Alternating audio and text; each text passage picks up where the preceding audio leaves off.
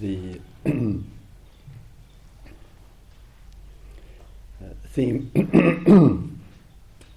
for the afternoon talk is the exploration of feelings and emotions.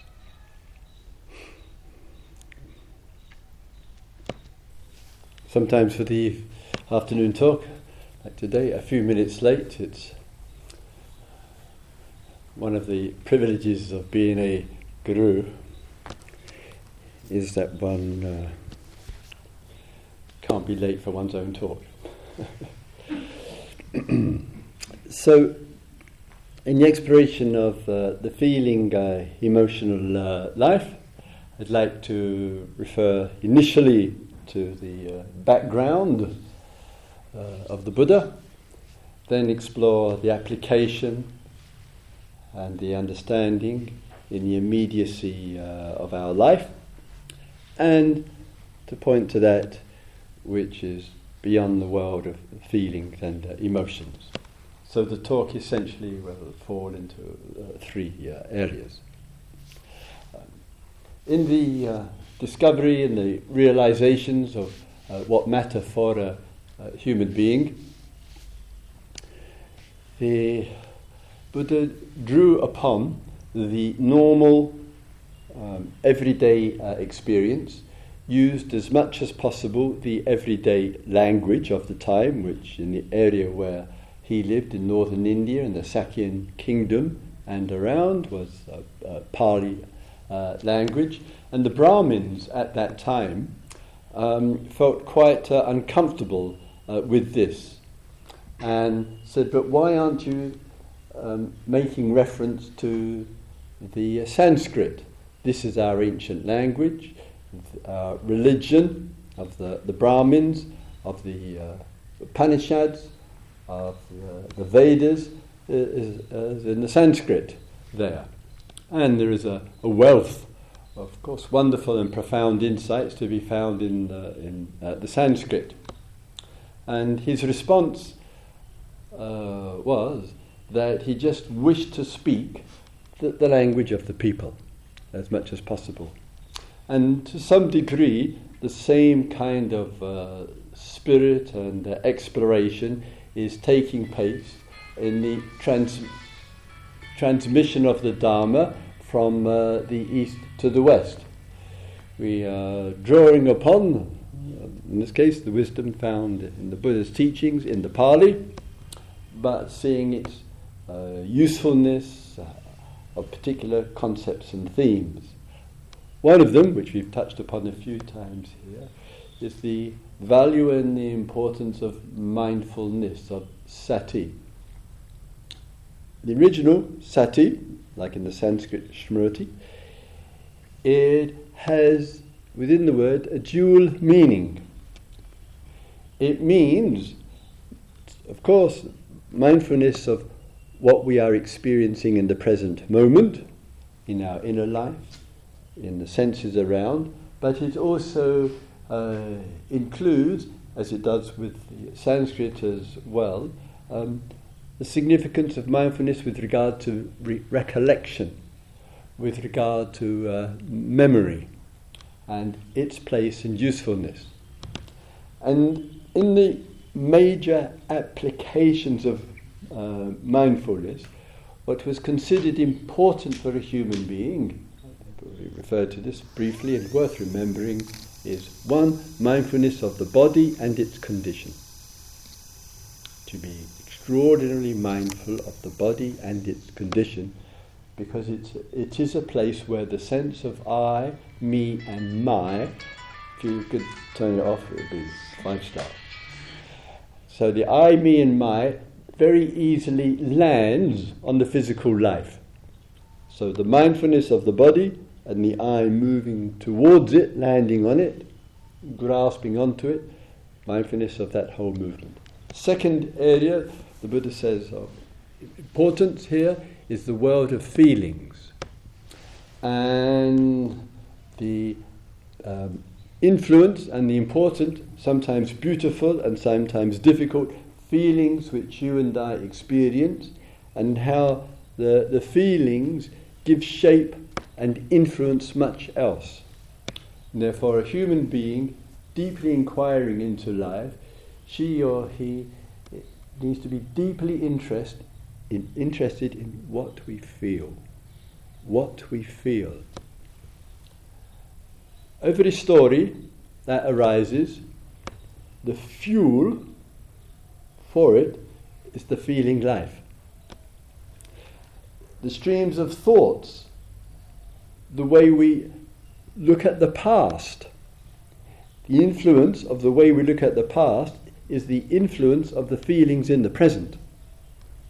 The way that you and I give view to the future and our ideas about the future, not coming from some independent objectivity, but are influenced by the way that we feel towards the future.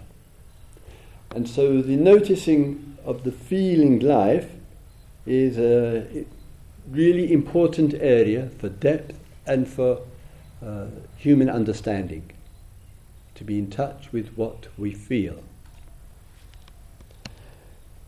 The third area of what the Buddha regarded as extremely important for areas of mindfulness, in the general way, is to be mindful and conscious and aware of the state of mind.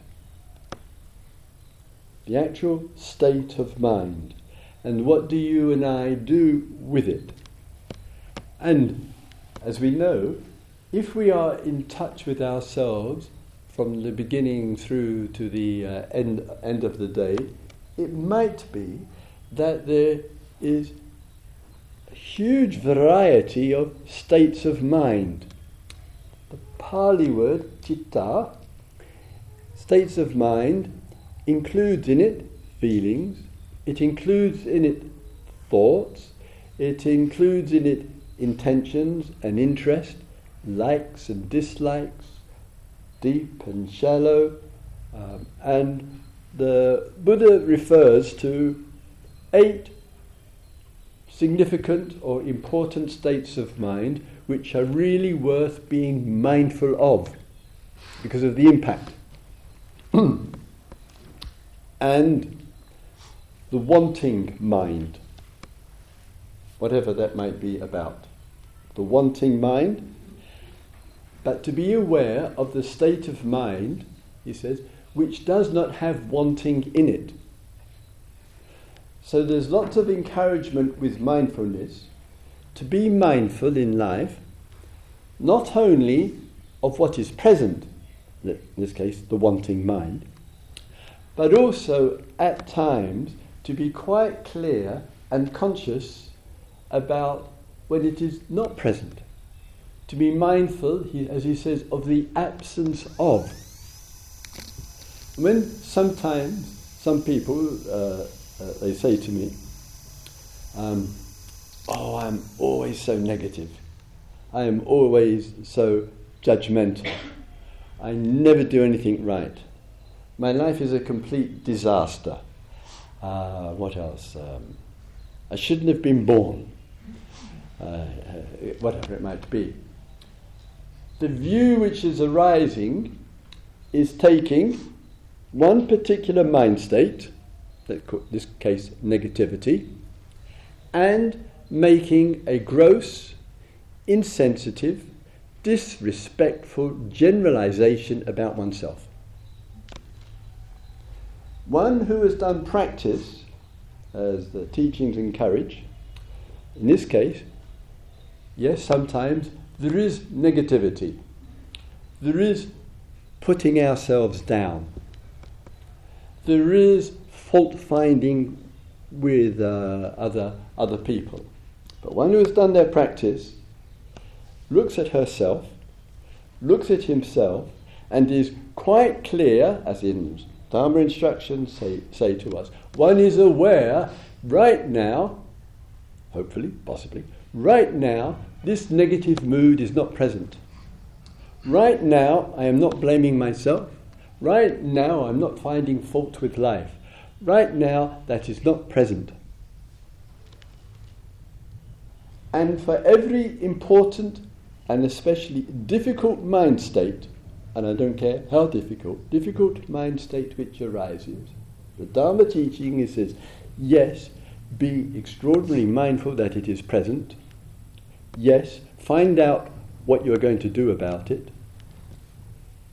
Ask yourself, are there the resources within me to transform it? There may not be. Let us not think and delude ourselves that the truth is within us. If it is, where? Don't let's think either that the truth is outside of us. Please tell me where. Who's got it? So sometimes we look into our inner life and we say, my gosh, this mind state which I am experiencing, which is problematic to me, the truth is I cannot, in some of them, resolve it myself. I cannot see the truth that liberates, the truth that moves through. I just don't see that. And the Buddha has recognized that. He has spoken of this time and time again, and he says, because human beings find it hard to know a liberation from the problematic mind state, therefore we establish the Sangha, that means the men and women of practice, who have wisdom, who have insight and understanding, who can contribute to shedding light on that which I can't really shed light on. There is no delusion in the Dharma teaching that you have to work it out all by yourself. This is a foolish, naive viewpoint, I have to say, and one hears it. And there is no delusion that somebody is going to do it for you. Sangha doesn't work like that. Sangha works on inner exploration, sharing and listening to each other, and sometimes, it doesn't have to be a teacher of course, sometimes we have a communication with another person, or in a small group meeting, and she or he or they talk to us about something of our state of mind, and they shed some light on it for us. We say, now I see clearly. Now I understand. That was incredibly inspirational. That was really helpful and insightful. Now I see what needs to be attended to. And we need to recognize and appreciate the good counsel and the good wisdom of others, and in this very hall, because I know more than half of you from previous years, there genuinely is a great deal of clarity and wisdom and years of good practice, which is of benefit for you and also benefit for others. And this is the Sangha there. So, haven't forgotten the 8 polarities that the Buddha referred to. Being clear of the mind with greed, wanting desire, and the mind without. The mind with negativity, the state of mind with negativity, and the times when that is not present. The state of mind, the word is moha in the Pali, and that includes fear, it includes delusion, it includes being stuck or whatever. Being mindful and clear about the mind in fear or delusion or confusion or caught up in projections, and the mind when it isn't in that. I've got to remember the others now that I said that, damn it. So the mind which is confused and the mind which is clear. The mind, heart mind we're talking of course, the heart mind which is developing, and the heart mind which is going backwards. Sometimes in practice it's 2 steps forward, 3 steps back. 3 is an English understatement. Sometimes, I mean I'm up to about 5 or 6 I hope, the mind which is expansive and the mind which is contracted. And there's a few contracted minds around, and as I say again and again, religion specializes far too often in contracting the mind. Narrow-mindedness, sectarianism, cultism. This is narrow-mindedness. The dogma of doing the same old thing again and again. This is the dogma of narrow-mindedness. There's not a chance of liberation with a narrow mind. So one is aware of the expansive heart-mind, and one is aware when it's narrow. One is aware of the mind stuck in its problems and issues. One is aware of freedom from. More or less 8. So, I didn't count. Allah is merciful. So sometimes in the rhythm of the day, here, when you are sitting, walking, standing and reclining, in the various postures of the day, just to be aware, as the Buddha commented, of what is present. And when that state of mind and the feeling, which is part of that state of, stops or drops away, and you say, wow, that which was with me is not with me now. In some of the one-to-ones, some of you reported, pardon me, how difficult the first day was. You thought you had arrived for 10 days in the Buddhist version of Guantanamo Bay or something there. So the first day was a positive hell realm, etc. Couldn't sleep, cold at night, not a drop of hot water for miles around, their pain in the legs, mosquitoes flying in the evening into the meditation hall, and said, what could be better? They're sitting still and they're practicing non-violence. Dinner time is served, etc. And then there's all the agitations and the restlessness and the anxiety and the relentless mantra, the most famous mantra of all meditators. What am I doing here? It's been far more successful than Om Mani Padme Hum, etc. And all of that go through. And now we're into the 4th day there. Some of you may still be there in that state of mind. Allah's not so merciful. And some will say, wow, that isn't present.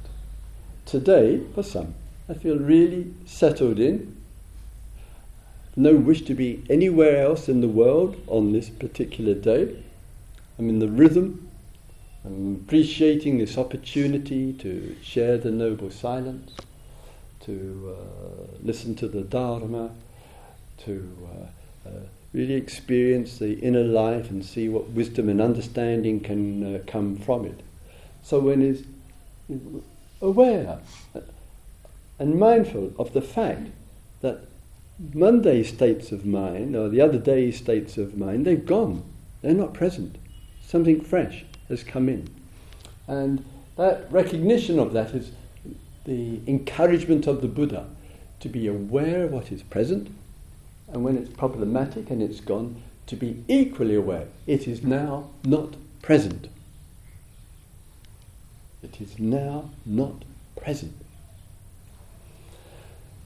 And therefore we're really keeping in touch, and we are not falling into the nightmare and the falsehood and the lie of continuity and the generalizations, I am always like this. I never can. As the Buddha said, this voice is the voice of Mara. It's the devil inside the human being when we slip into the generalization. So it's not surprising that the Buddha gives so much encouragement to see impermanence, to witness change, to know what is present, to be clear about what is not present, and to learn to move with those rhythms. It's a great practice which, in the best understanding, frees us up.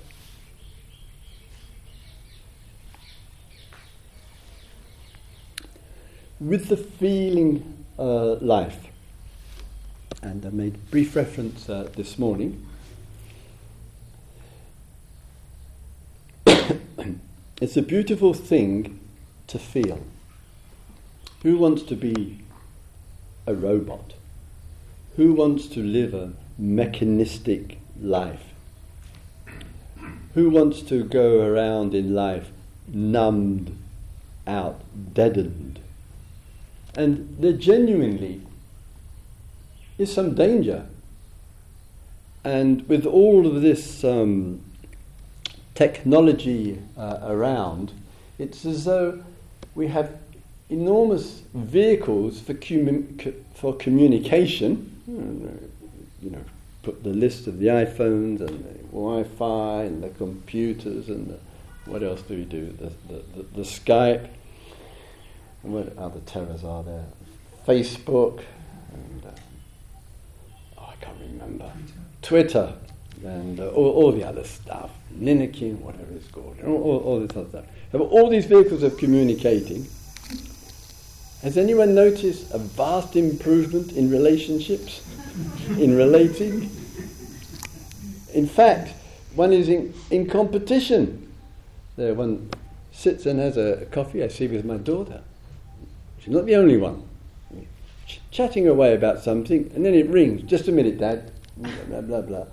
And she's going off about 5 or 10 minutes about something, and then she says, after 10 minutes, what were we talking about, Dad? She's in some other realm. They should, they've banned smoking from coffee shops.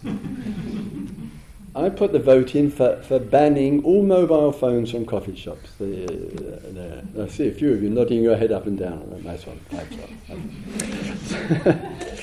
So, in the life, there's all of this communications going on, and there's some value to it, though some of the problematic aspects for some people is that it allows mummy and daddy to pursue one anywhere in the world. You can be climbing up Mount Everest and you get a call from mummy, the other popular mantra, when are you coming home?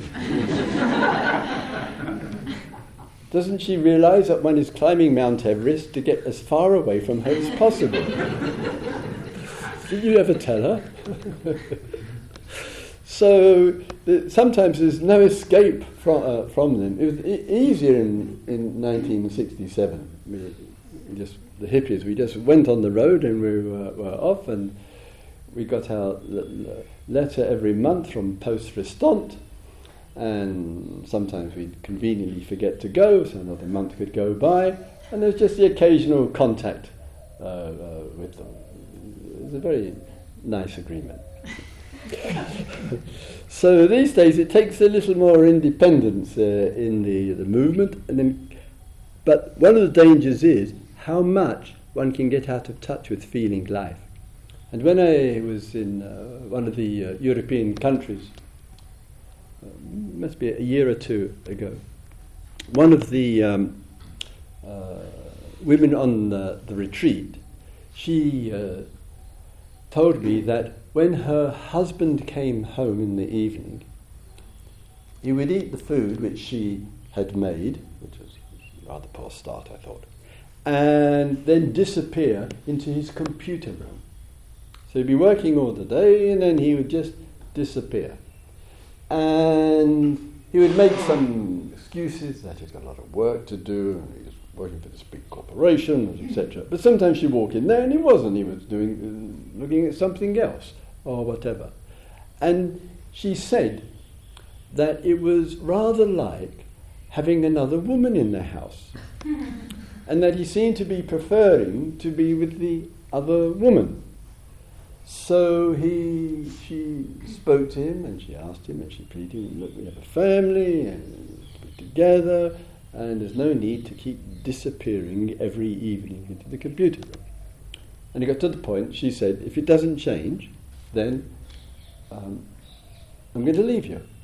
That's it. I'm just not putting up, because you're not around during the day, and you're not around in the evenings, and I have to put any kind of pressure on you to go out over the weekend there. And she did. She separated, she got a divorce. And she came out with a lovely one-liner, memorable one. She said, "My ex-husband preferred to have his hands on the other woman in the house, i.e. the computer, than on me." I mean, any man who's like that has completely lost it. Prefer to have his hands on a computer than on his woman, I mean, 10 years of psychotherapy for that one. So sometimes the feeling life generates the disconnection. One is beginning to live, sadly, in a very conceptual, mental world, and it's at the cost of intimacy, of friendship. And therefore, an essential feature of our practice, as the Buddha pointed out, is to really stay in touch with the feeling life. It isn't easy. There are many calls to pull us out of it. And our practice of being in touch with the feeling life are the feelings which are pleasant, the feelings which are in between, and the feelings which are unpleasant and painful. So when we're talking about feelings, we're talking about something which is pleasant, in between, or painful. With each of these three feelings, as always in life, they have their beauty, they have their importance and their preciousness, and as with all things in life, they have their vulnerability. Simple term, they have their good side and their bad side, if you want to use simplistic English. And with the pleasant feeling, the positive aspect there is that sometimes from the pleasant feeling there, it can be love, happiness, gratitude, appreciation, connectedness, affection, friendship, that pleasant feeling. It moves through the being, the strength of that pleasant feeling, and it extends itself through the body, which is and heart and mind, which is healthy and healing, and of course, in the best sense, it goes to the other, or the others. And there's something lovely about the pleasant feelings. And the Buddha commented, for the most part, generalization we know, but he said, for the most part, most human beings in the course of life experience more pleasant feelings than painful feelings, for the most part. There. And when you and I are receptive, the sense of wonder and beauty and awe and appreciation and the pleasant feeling in the receptivity can come together.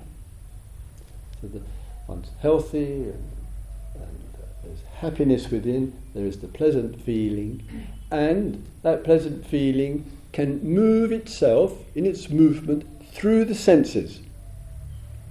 And the eyes will see more, literally, not as well as metaphorically. And there would be greater appreciation, because of that movement of that feeling, towards colour and movement and the visual and the sky at night and the earth below. And Ian and I were commenting on the beautiful new range of flowers that the abbot has planted here. I don't know. Does anybody know the name of them in English? Adelias. Adelias. And so you see, and you just look and there's an appreciation there. And sometimes when we give a little bit more attention to the particular, the flower as an example, and we focus and concentrate a little bit more will come out. We'll see more beauty. We'll see more colour. We'll sense the support of the earth, the value of light and energy and the environment in which it lives. So when you and I, with the pleasant feeling inside and the power of samadhi, of concentration and interest and attention, put that together, we will see more. Life will touch us more. We'll feel an appreciation for the wonders of life. And That's a beautiful factor. And the important element of this, from the Buddhist standpoint, it is different from the movement of the pleasant in order to possess. That is the difference. So from the Dharma position and view and relationship to life, yes, we move towards, the feeling enters into the dynamic of the senses in this case, and there is appreciation for, but there isn't any desire to possess, to have, to grab, to take. Yeah. One may say, understandably, but how can that apply when, say, I'm going to the market to buy some food, I'm going to the store to buy some clothes for myself, etc. I'm going for something which I like to buy for myself. In everyday conventional language, it's true enough.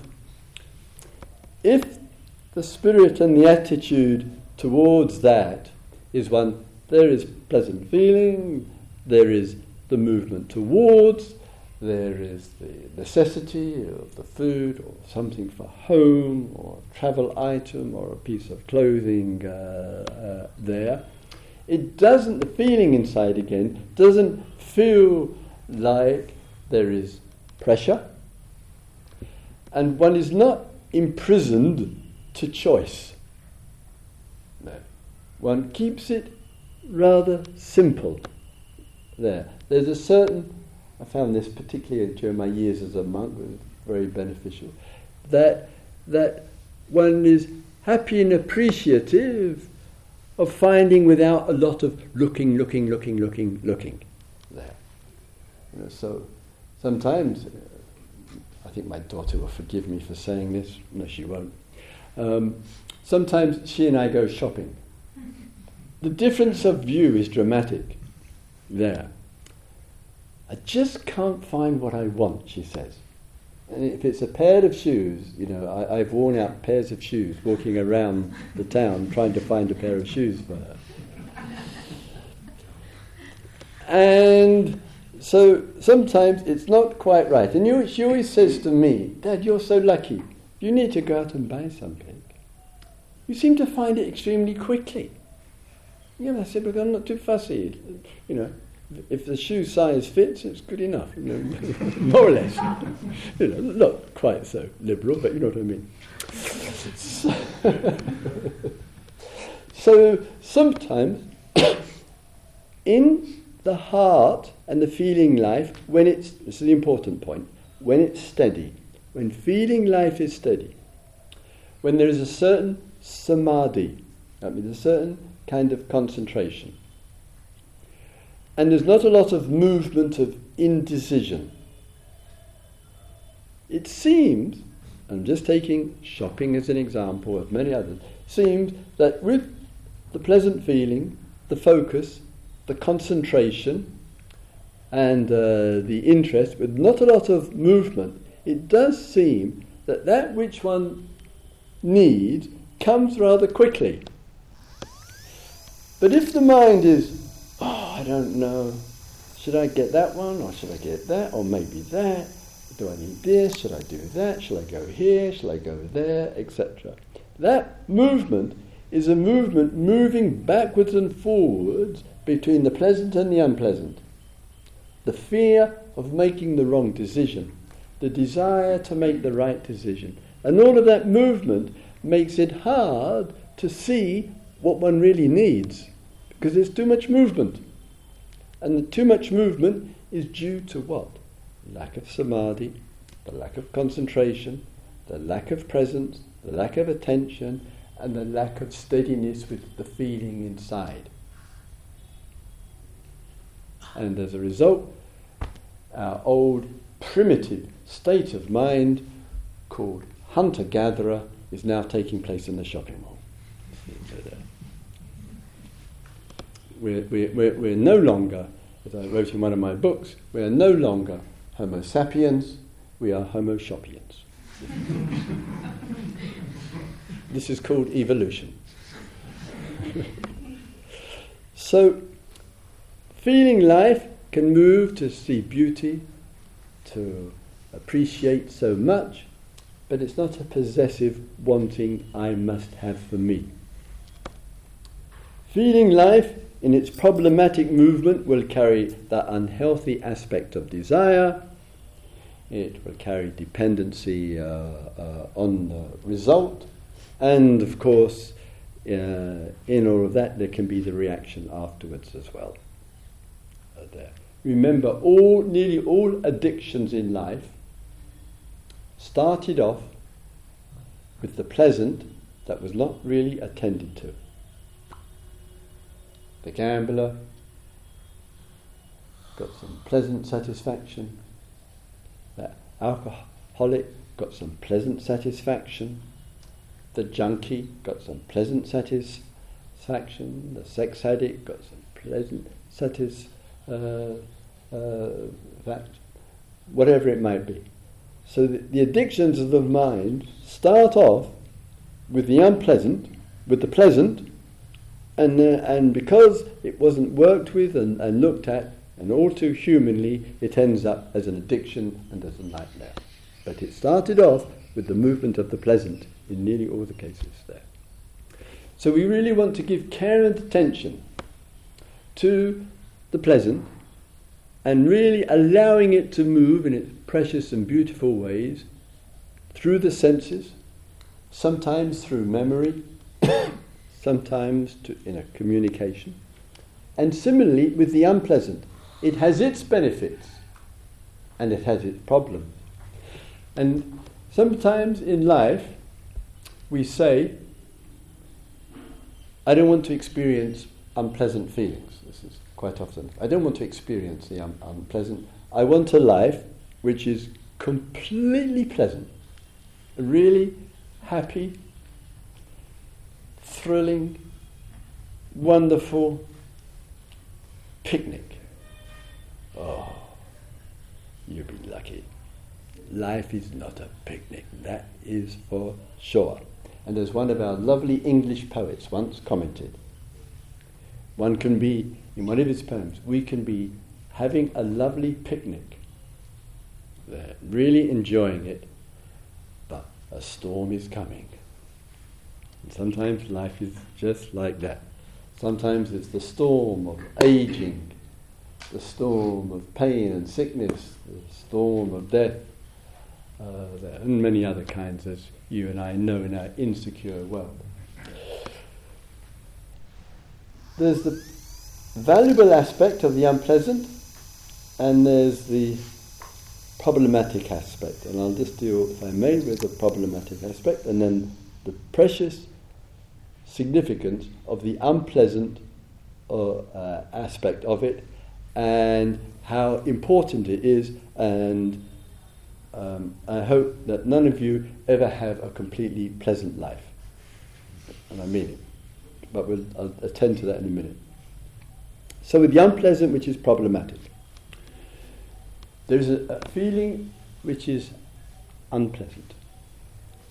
When the feeling is unpleasant, how easy desire and wanting starts to build based on that, and on memory, and on opinions, and on projections, and it intensifies the unpleasant. Somebody has hurt you.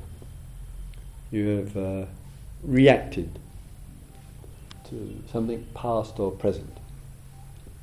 And because we haven't been able to work calmly and clearly with the unpleasant feeling, which would be experienced by the Buddha of the Buddhas, as well as just ordinary people like you and me, that from the unpleasant we easily grab what we hear, or what was written, or what we remember. We grab it, and that intensifies the grabbing, the unpleasant. It becomes painful. We get angry, sometimes very, very angry.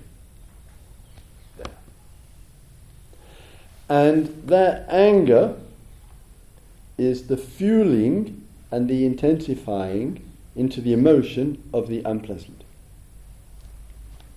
Sometimes the unpleasant doesn't become anger in that volatile, aggressive way, but sometimes there is the unpleasant. I've got in mind politicians, certain politicians here. There isn't any expression of the anger, but the unpleasant is there. It goes straight to a very hard, cold mind. Decisions are made, and the drones hang around in the air for days in northern Pakistan, bringing terrible pressure and anxiety as those drones hang there waiting to target a village, an individual, a particular family. There may not have been any emotion between the decisions made by Obama, who I call Obama, and the event in terms of an emotion. But there is a desire born on something unpleasant stuck in the mind, and that the desire is to exterminate, is to assassinate, is to kill poor people in northern Pakistan living in desperately poor situations, and that situation is being mirrored many places around the world. So sometimes no emotion is there, the feeling is there, and with it comes the desire to get rid of. Because there's no love, no questioning, no looking at the movement of the inner life and the impact on the outer. And I just feel for those people in northern Pakistan, knowing that up there, one of their homes or their village is going to be a target, because they hang around there for days. Horrible, horrible, abusive and obscene way of looking at people. So sometimes with the unpleasant, as I say, it comes to a level of emotion. Sometimes it doesn't, but it comes to a level of thought, and in some cases to decision making and the consequences. And we need to really watch and be concerned about that movement from those difficult feelings into the world that we live in. Because sometimes our words will bomb other people. Sometimes our language will be very destructive. And though we think, I am getting something off my chest, I really need to say this to you, and then we send these bazookas over to some poor person who has to listen and endure it, and we might feel better, I've got it off my chest. But that person, the wound, the emotional wound, can last for years. That feeling of being hurt and being misunderstood and being rejected, the pain of that in the emotional life can go on and on. So one person says, well, I feel better now, but just simply unable to cognize the devastation on the emotional life of another human being. We have to explore ways to learn to work with each other and listen to each other and attend to the potency of pleasant feelings and all their beauty and wonder, the vulnerability of them, desire, greed, selfish, which is trying to maximize pleasure. But we also need to look at the unpleasant and the kind of consequences as a human duty, as our Dharma. There's also the potency and the significance of the unpleasant feeling. The unpleasant feeling. And what I've got in mind here, and why I say I hope you don't have a life of consistent pleasant feelings, I think it would be half a life basically, because most significant events which have taken place in this world, in the variety of conditions, a primary condition of that which has been important in this world has not started from the pleasant. It has started from the recognition of suffering, that it is unpleasant to know about, it is unpleasant to feel, it's unpleasant to experience, and in the unpleasant it has been a big resource for revolutionary change. Most significant changes in life have come to people who have felt something is very unsatisfactory, something is problematic, something is painful, something is unsatisfactory, and out of that unpleasant feeling it's brought about the wish for change. And many of you in this room know that very well, and it's reflected in your commitments, it's reflected in your work, it's reflected in your friendships, it's reflected in your way of looking, and some of those networks and organizations there which are doing extraordinary work, springing to some degree from the unpleasant. This has to change, this must stop. And some people, with tremendous courage, and sometimes you and I have the privilege to meet such people who are doing extraordinary things and putting their life at risk, staying true to something, and it's difficult, therefore it's unpleasant to deal with, it's difficult to live with, but they're keeping steady in that compassionate concern for others. So we want to look inside of ourselves here, finally.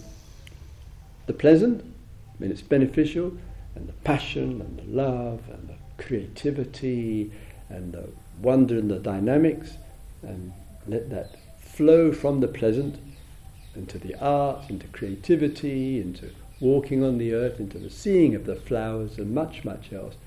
Beautiful thing to do. Enjoy. Let the joy be with us.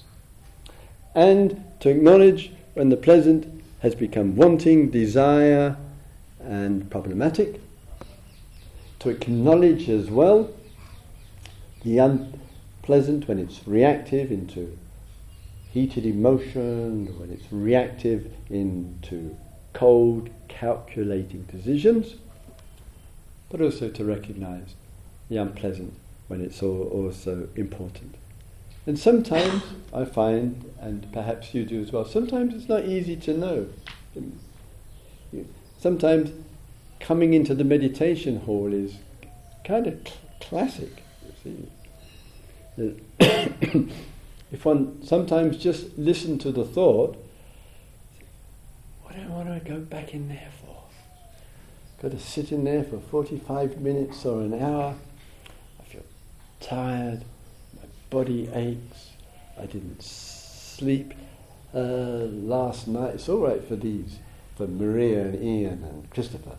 They can go off to Sister Mary's and have what do we have for breakfast? Coffee, idli, other things. Dear, we won't mention what we have for breakfast. And here we are, stuck here with porridge and knee pains. Life's not fair. And so, in spite of the condition of the body, in spite of the certain basic circumstances there, and in spite of much which is difficult and unpleasant, sometimes you are sitting in the meditation hall, you come in at 4 o'clock in the morning, you think, finally, the rest are all in horizontal posture, some other place. Now I can just come in and sit. And just love it, just to sit. And after about 20 minutes, somebody else comes in after half an hour. They're snoring away in here. Walls vibrating. Other images are shaking, etc. And quite forgotten that it's the quiet zone.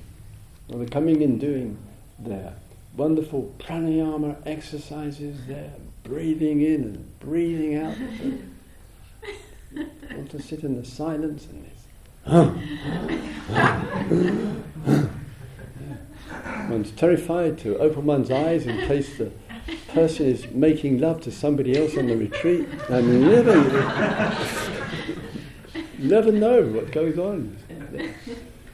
And so sometimes we come in and we just want to do our thing.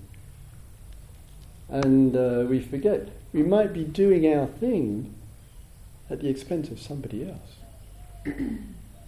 We might be forgetting the preciousness of the noble silence, of the love and respect that we have for each other, for the person who's just quietly sitting in here in the silence. And we keep that silent period right through.